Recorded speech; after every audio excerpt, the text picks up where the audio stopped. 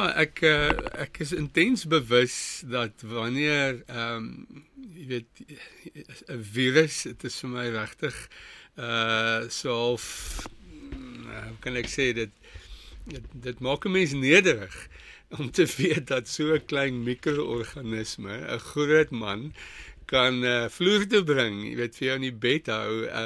Ek het geweet ek is siek toe ek vir 'n uur of wat net voor my uitstaar en net in 'n stoel sit en ek kan nie lees nie, ek kan nie konsentreer nie. Nou ja, die wat my ken weet dit gebeur amper nooit nie. Dan weet jy's siek, maar ek is ook baie dankbaar dat van ons ouens, Johan van die Heerden en Willie en ander wat ons weet ook onlangs hier in ons gemeenskap hulle lewe verloor het as gevolg van COVID-19, jy weet dan besef jy die erns, nee, dat COVID-19 is ernstig en hulle het, wat sê jy? Hulle het nie hulle lewens verloor. Ja, daar het 'n paar. Ja, maar nie die name wat nee, nie die name wat ek genoem het nie. Jy wil nou nie ons confuse met dit. Ja, jy weet so dan is jy net bewus dat ons menswees is fragile, ons lewe is gering en wanneer die Here ons 'n kans gee, wanneer hy vir ons lewe bewerk, wanneer hy vir ons guns gee, die liefde, die omgee van gemeenskap, dan plaas dit op 'n mens se hart verantwoordelikheidsin. Dat ek het 'n bepaalde doel, ek het 'n bepaalde purpose en jy word ernstig daaroor. JB Wessels, onlangs, julle sal onthou in Januarie, het JB ook 'n noue omkoming gehad en ons almal het ernstig vir hom ingetree en dan vertel hy my die storie waar hy in 'n noodoperasie in Panorama in die operasiesaal lê en hy's nog gelukkig op daai stadium en by sy bewussyn en net so voor hulle begin opereer, toe vra hy die mense daar, hy sê, kan ek net vir julle gebed doen voordat julle my nou gaan narkotiseer? En hulle sê sekerlik en ag nou JB weet dan raak hy bewoes, hy vertel hoe hy sê, Here, ek dank U vandag dat ek gereed is, dat ek nie bang is vir die dood nie en dat U vir my ewige lewe in Christus Jesus bewerk het waarvan ek deel is. En dankie dat ek kan gereed wees, maar as U dan kies, Here, om my nog 'n kans te gee, wil U nie vandag hierdie hande en die brein en die mense wat om hierdie tafel staan gebruik en iets wonderbaarliks doen nie. As ek net die gebed hoor, dan wil ek huil, jy weet, dit is net so ongelooflik. En dan vertel JB hoe daar later vir hom gesê is dat die narkotiseer vertel dat hy het iets gedoen wat hy nog nooit voorheen gedoen het nie. En net op die impuls van 'n gedagte het hy iets anders gedoen en waar die hoofchirurg later blykbaar gesê het, jong, as jy nie dit gedoen het nie, het ons hierdie man vandag verloor. En die Here het 'n wonderwerk bewerk. En as jy vandag na JB kyk en luister, dan is daar 'n nuwe verantwoordelikheidsin, dis asof hy ernstiger is oor sy roeping en dit wat die Here hom dan hierdie geleentheid voorgegee het. Ek onthou, as jy lees oor die Tweede Wêreldoorlog, dat baie mense het gesterf, nee, en dit is, vandag as jy na die COVID-19 kyk, pandemie, dan is dit baie moeilik om jouself te posisioneer, want daar's net werklik geen coherent diagnose, daar's nie dieselfde mense word siek nie, daar's selfs nie, in terme van voorkoming, is daar konsekwentheid oor wat werk en nie werk nie, en dis baie moeilik, jy het selfs jou mense wat ekonomie bestudeer en probeer bepaal, maar hoe gaan die ekonomie lyk post COVID-19, kan nie regtig met sekerheid sê nie, daar's net geen vasgestelde plan en dit is geweldig as jy daaroor dink. Ons leef in 'n sogenaamde inligtingrevolusie. Hoe is dit dat terwyl ons so baie data tot ons beskikking het, dat ons nie seker is oor goed nie, dat ons nie 'n konsekwente, coherent plan het van dis wat ons moet doen en dis wat ons nie moet doen nie en daar's soveel duisende opinies daar buitekant. En te midde van al hierdie weet chaos, nee, ek meen Chantal sê vir my 'n paar keer die week wanneer sy op Facebook en goed is, dan sê sy, "Joeg Jan, hier's mense om ons wat deur geweldige ernstige goed gaan, mense wat vir meer as 4, 5, 6 weke baie ernstig siek was, weet letterlik noue ontkomings gehad het met die dood, weet depressie en selfmoord en werklike donker en werklik die ouens sê die enigste manier om werklik hieroor te dink is om te dink in terme van die Eerste en die Tweede Wêreldoorlog en jou groot pokke epidemies en so aan, is wat het toe gebeur? En want weet of jy ryk of arm en of jy maak nie saak wat 'n ras jy is nie, maak nie saak wat 'n kultuur jy is en of jy wie jy is nie. Die tragedie tref almal. Niemand kan dit vryspring nie. Maak nie saak wat jy van die beste dokters wat die beste voorkoming maatreëls gevolg het ook COVID gekry. Gesonde mense sterf. Dit weet siek mense oorleef. Van ou mense wat wel oorleef en ander wat sterf. Weet so daar's net nie 'n klinkklare rigting en antwoord nie. Maar ek wil vandag vir jou hierdie boodskap bring en dit is vandag die tema.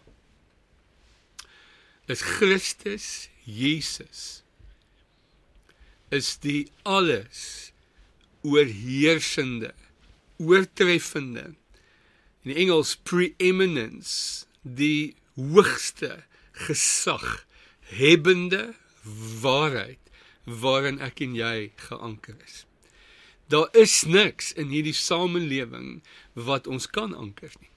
Opinies, metodologie, doen dit, doen dat, ons is net nooit seker nie, weet wat is in die regte manier, hoe moet ons maak, en ek wil vandag in die gees, wil ek, almost like, hit a stick into the ground, weet soos wat hulle in daardie tyd gemaak het, wanneer jy grond gaan klim het, is het jy 'n stok in die grond gesteek en gesê, dis vandag, hierdie is my grondgebied, ek neem my posisie in. En dis wat ons in die laaste paar weke die Here met ons oor praat, nee, is hy sê vir ons moenie ons posisie abdikeer nie, die van julle wat in die dienste was, wat Chantal 'n paar weke teruggebring het, en daai maandag aand toe ek terugkom, net na die tyd wat ons weg was in Ficksburg, en 24 leiers bymekaar gekom het, biddend en in afwagting voor die Here met nuwe strategieë en ekonomiese planne rondom as die ekonomie in duie stort, wanneer daar nie meer gehandel kan word nie, wanneer daar werklik honger uitbreek op so 'n vlak dat mense in protes begin weet revolusies veroorsaak. In te midde van al die goeters, toe ek daai week terugkom, het ek die woord gebring oor don't give up your position. Moenie plek opgee nie, moenie territorie opgee nie, en alles in hierdie aarde en wêreld behoort aan hom. En vanuit daai posisie van die hele aarde is deur hom geskape, hy het dit alles gemaak, en as hy dit gemaak het, dan beteken dit behoort alles aan hom. En as dit aan hom behoort, julle, dan is my liggaam en dit wat in die wêreld hier gebeur, is wanneer die vyand kom en posisie inneem, is 'n illegal squatter. Hy's onwettig in dit wat God gegee het en wat God geskaap het. En dit was vanuit daai manier van dink wat Clint en Lisa ook, die van julle wat daar was, nee, ek dink dit was dit ongelooflik hoe Clint 'n woord van geloof gebring het. Lisa wat sê, the kingdom is voice activated, en hierdie radikale manier van geloof, van anders lewe in 'n baie moeilike tyd. So, dis die inleiding, ek wil vandag vir julle bring, hierdie woord, en ek wil vir julle na 'n skrifgedeelte vat, en ek wil net gou hier kry, en daar is hy. Kolossense 1 vers 15, en dit is vandag die tema van, en ek wil julle moet dit saam met my lees. He is the image of the invisible God, the firstborn over all creation. For by him all things were created that are in heaven and that are on earth, visible and invisible, whether thrones or dominions or principalities or powers, all things were created through him and for him, and he is before all things, and in him all things consist. And he is the head of the body, the church, who is the beginning, the firstborn from the dead, that in all things he may have preeminence.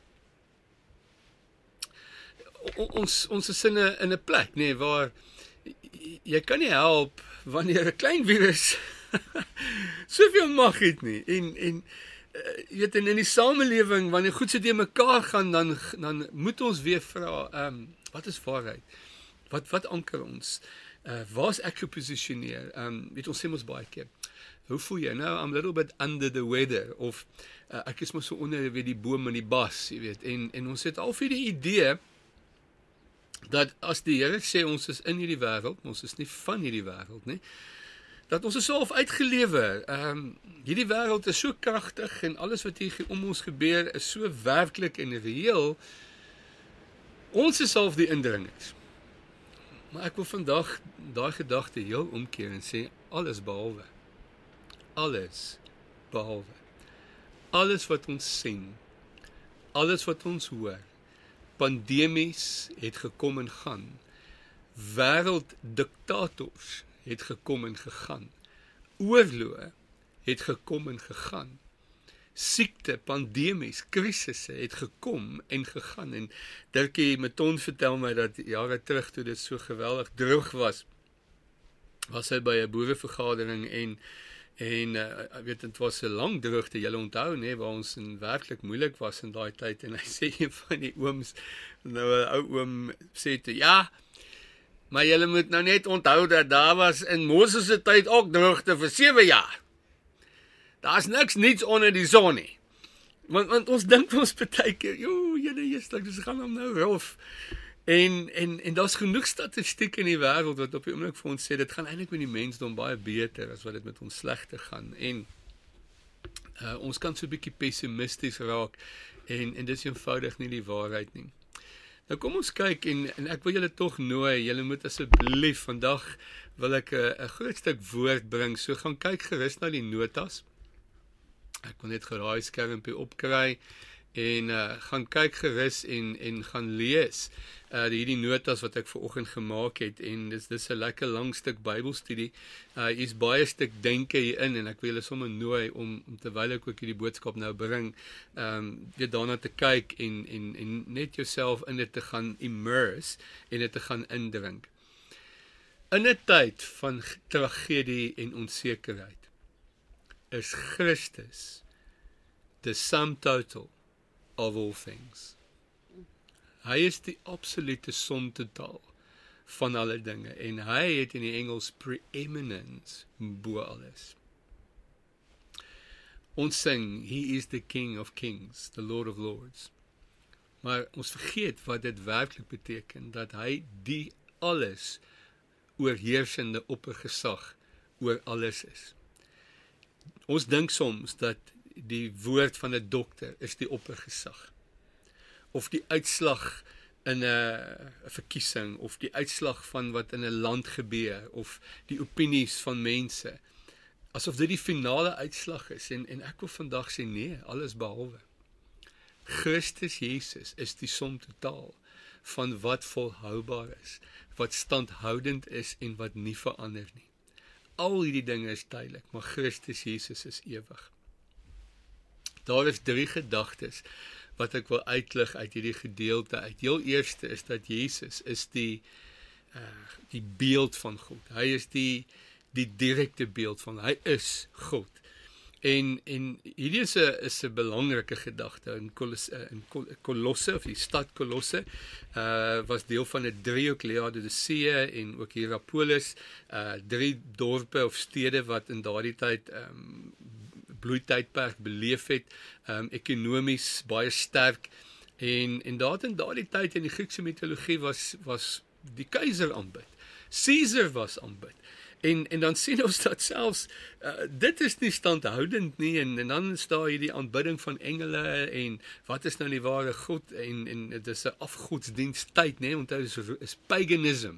Die Joodse geloof is 'n bitter klein geloof, en hier begin nog 'n kleiner geloof, nou in Christus Jesus, hierdie bende van Jesus volgelinge, wat die wêreld begin omkeer, en hulle is so insignificant, dis nou hierdie virus ding, hulle is so klein, en tog het hulle so geweldige impak. En Jesus lyk ook gering in menslike oë, maar uiteindelik het hy 'n wesenlike impak. En daar's vandag selfs hier rond in ons omgewing is daar ouens wat sê Jesus is nie die seun van God nie. Julle, dit is net eenvoudig snert. Want gaan kyk net na die selfopenbaring wat Jesus sê. Hoeveel keer wat hy die self skrif gee of woord gee waar hy praat van waar 2 of 3 in my naam vergader is ek in julle midde, so dit beteken hy is alomteenwoordig. Hy praat van ek sal by julle wees tot die einde van die tyd of einde van die mensdyd, beteken hy's ewig. Hy sê van homself is dat alle krag in my gegee is in hemel en op aarde is aan my gegee. Hy vergewe mense se sonde en hy maak hulle gesond. En in dit wys hy dat hy's ewig. Jesus kom wys dat niemand ken die Vader, maar die Seun, en die Vader kies om homself te openbaar deur die Seun, wat weer eens praat van Christus se alwetendheid.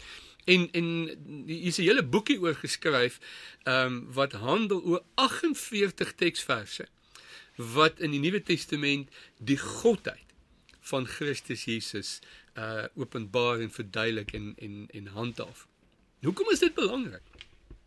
Wel, ons kan God nie sien nie. Die misterie oor die Ou Testamentiese God wat ons nie verstaan nie, wat ons nie weet hoe sy oordeele werk nie, hy's misterieus, hy kruip weg as te ware, jy kan hom ontmoet alleenlik op 'n heilige berg, en vuur en die ontsaghebbenheid van God is so groot, dat mense wou nie eers opgaan na die berg nie, hulle stuur vir Moses.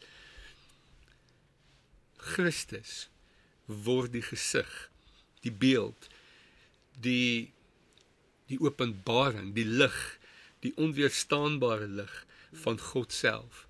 Julle, dit verander jou perspektief wanneer ek in die naam van Christus Jesus bid.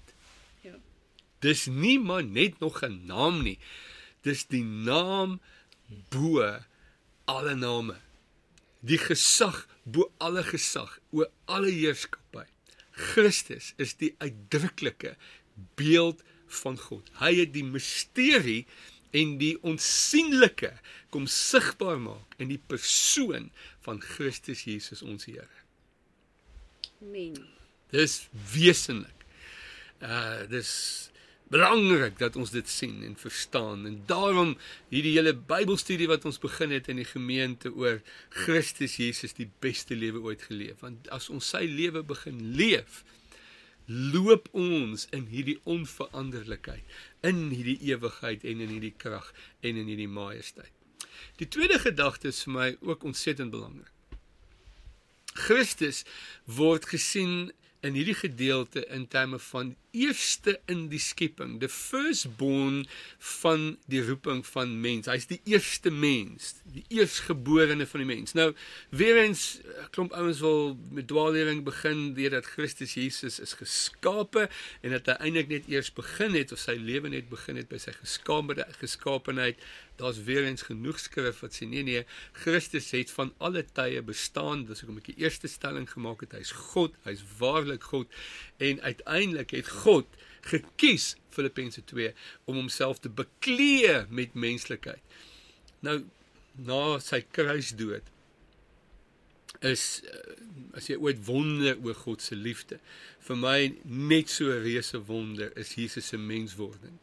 Want in sy menswording, hoe hy homself begrens en beperk, is bonatuurlike IQ. Ek meen, dink aan Einstein. Jesus was baie slimmer as Einstein. Dink dit aan hoe hy homself moes inperk vir 30 jaar, om hierdie gewone bestaan tussen ons te voer, om vir ons te wys, ons is in sy beeld geskape. Hier is die wesenlikheid van waartoe hy ons geroep het en gemaak het, waarin ons kan leef en wees. Jesus raak, Jesus word vuil, Jesus is mens, maar hy is volkome God. Maar hier is nog iets verder. In alle geskaapenheid, sê hierdie gedeelte, is alles in hom, tot hom en deur hom geskape. Nou, hierdie is amper Matrix, wie van julle wat onthou die Matrix flieks, het iets probeer wys, wat iets van hierdie wêreld is alles eintlik net tydelik, is beperk, en die waarheid van dat ons buite hierdie wêreld is, en dat ons in 'n groter geskapenheid is, van die werklike geskapenheid teenoor die beperkte geskapenheid, kom wys die Here vir ons, en dis wat ons moet vandag sien, dat in Christus Jesus is ons in die geskapenheid van die Skepper homself gebore. In hom leef ons, is ons en het ons wese. Julle, dit verander net ons perspektief oor al hierdie geringe goed van siektes en krankhede en mense wat kom en gaan en ouens wat hulle self weet en lees in die media, ouens wat skielik naam maak en dit doen in die naam van onreg en verkeerd en ons word deur korrupsie en mense wat steel en al hierdie goed wat om ons gebeur en dan dink jy, goeie hemel, waar is die waarheid? Wow. Christus is voor dit, bo dit, in dit alles is Christus nog steeds die oppergesag. Dit is, ek gaan nou weer terugkom na hierdie gedagte toe, maar dit is wesenlik dat ons moet verstaan dat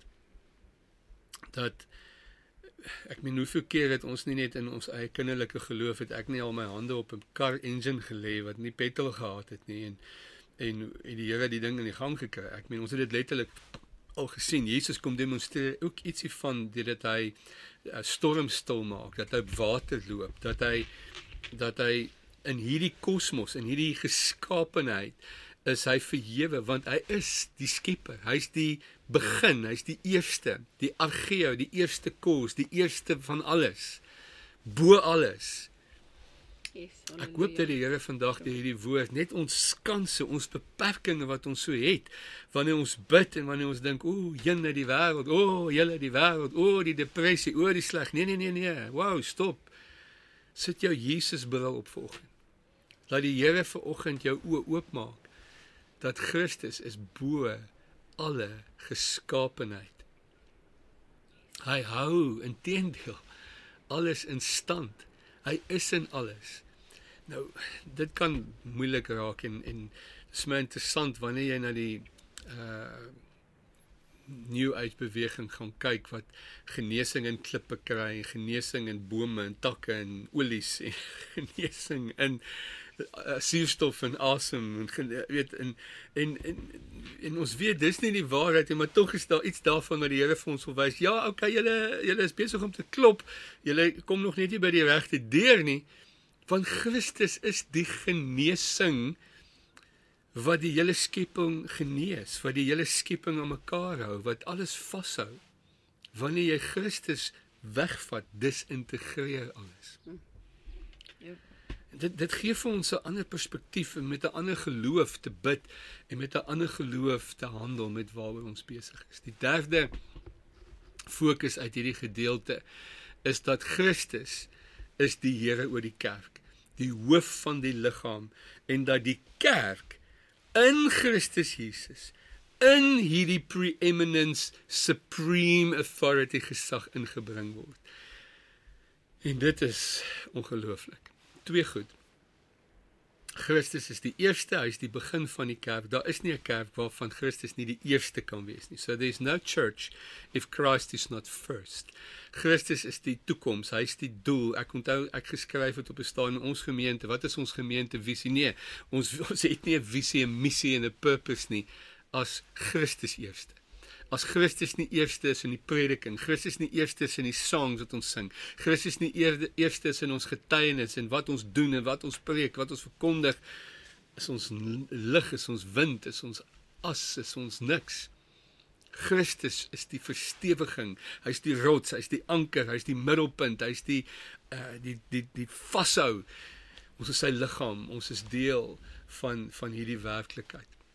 Tweedens, Christus oorwin die dood. Christus staan op. He's the firstborn of the living, van dat hy die dood oorwin het. Dat hy die mag, die sleutels van die doderyk geneem het en dat hy vir ons ewige lewe gee. Daarom leef ons as gelowiges met 'n stuk nood in ons binnekant, 'n oorwinningsnood, nee, 'n oorwinning sound, daar's 'n triomfklank in ons stem, in ons gemoed en dan breek ons stem en dan is ons siek en dan sukkel ons om asem te kry. Christus is die ewige lewe, roog, asem, krag van God. Nou, okay. Hoe bring dit ons na die werklike lewe?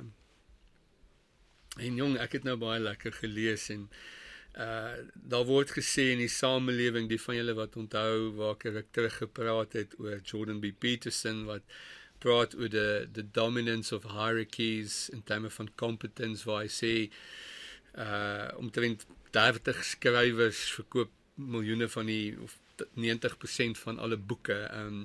Omtrent 50 akademici skryf al die tesisse wat die meeste mense lees. Net 5 composers, Bach en Beethoven en so aan, het omtrent 80% van alle klassieke musiek geskryf.